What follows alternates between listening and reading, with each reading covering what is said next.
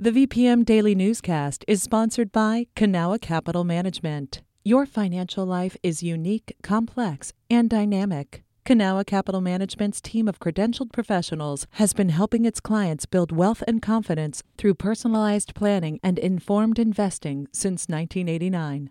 Learn more at cancap.com. That's KANCAP.com. You're listening to the VPM Daily Newscast, the recap of today's top stories in Central Virginia. From the VPM Newsroom in Richmond, I'm Benjamin Dolly. At least 1,000 anti-abortion protesters marched in Richmond's Capitol Square Wednesday. At the 5th Annual March for Life, Governor Glenn Youngkin, Attorney General Jason Miyares, and other advocates voiced support for laws restricting abortion, as well as more assistance for pregnant people. VPM News reporter Ian Stewart has more. Governor Glenn Youngkin, who marched alongside protesters, says he's frustrated with Senate Democrats for voting down a proposed 15-week abortion ban. It's extreme where they are.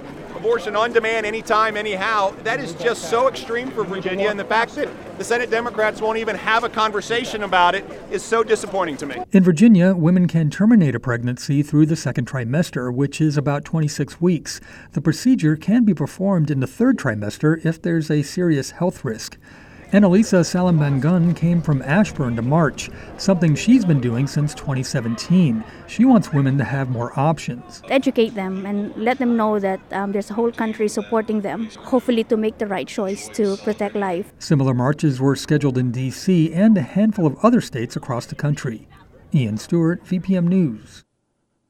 The U.S. Department of Transportation announced recipients of its $5 billion Safe Streets and Roads grant program. Several planning districts throughout Virginia received funding, including Henrico County, which got $320,000. Chesterfield County was awarded $280,000. The federal initiative is intended to increase road safety in a variety of ways. Those include studying and changing traffic patterns, as well as bolstering infrastructure for cyclists and pedestrians. The Thomas Jefferson Planning District, which includes Charlottesville, also took in more than $850,000. Every year, Richmond's mayor gives a State of the City speech. Tuesday night, VPM News reporter Jad Khalil attended the address, which was held at Main Street Station. He has this report. Richard Marr is a political science professor at Randolph-Macon College, and in Tuesday's speech, he said LeVar Stoney, who's been mayor for 6 years, displayed a new focus. This was not the speech of someone chasing the next big shiny project. And that's the mayor that we seem to have had in previous years. Stoney instead announced several smaller projects. They'll do things like enhance law enforcement surveillance ability, open a new preschool, and offer cash payments to people leaving prison or starting college. Here's all the little things that we're doing that are adding up to a better city. The bigger numbers came in the form of investment.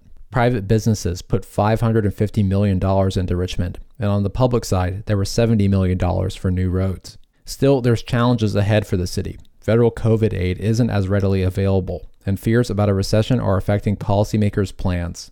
Jad Khalil, VPM News. A Republican-led House panel Wednesday voted down legislation that would prohibit lawmakers from using campaign funds for personal expenses like vacations, mortgages, or country club memberships. Similar legislation is still alive in the Virginia Senate, according to the Associated Press. The Commonwealth's elected officials are unique in their ability to spend money donated to their campaigns on virtually anything. House Democrats criticized the Youngkin administration this week over a Virginia Department of Education error. It's left a $200 million shortfall for local school districts that the state now has to account for in budget talks. Delegate Schuyler Van Valkenburg was among the lawmakers who voiced frustration on Tuesday. It's a perfect example of what happens when you prioritize MAGA policies, creating teacher tip lines, of spending your time picking on kids because of who they are, and you drop the ball on the things that really matter. U.S. Senator Tim Kaine told reporters Wednesday the VDOE error would likely harm the lowest income localities because they most heavily rely on state funding. However, he said because the error was discovered during state budget talks, it will be easier to resolve than if it had been uncovered after the budget was already finalized. Two people selected by Governor Glenn Youngkin to serve on the University of Virginia's governing board were removed Tuesday from a list the General Assembly needs to approve. Since Bert Ellis was selected this summer, his time as a student during the 1970s has been criticized, according to the Virginia Mercury. Ellis also reportedly brought a razor blade to the Charlottesville campus in 2020, intending to remove a sign on a student's door he found problematic. State Health Commissioner Colin M. Green was also removed from the list. Last year, he denied a link between systemic racism and health outcomes. This has been the VPM Daily Newscast. Some of these stories may have changed since the newscast was recorded. You can stay connected to what matters by heading to vpm.org/news or follow us on Facebook, Twitter, and Instagram at MyVPM.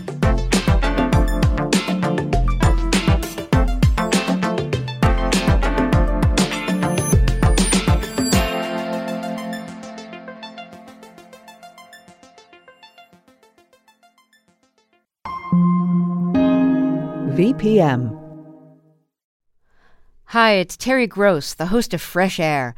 We bring you in-depth, long-form interviews with actors, directors, musicians, authors, journalists, and more. Listen to our Peabody Award-winning Fresh Air podcast from WHYY and NPR.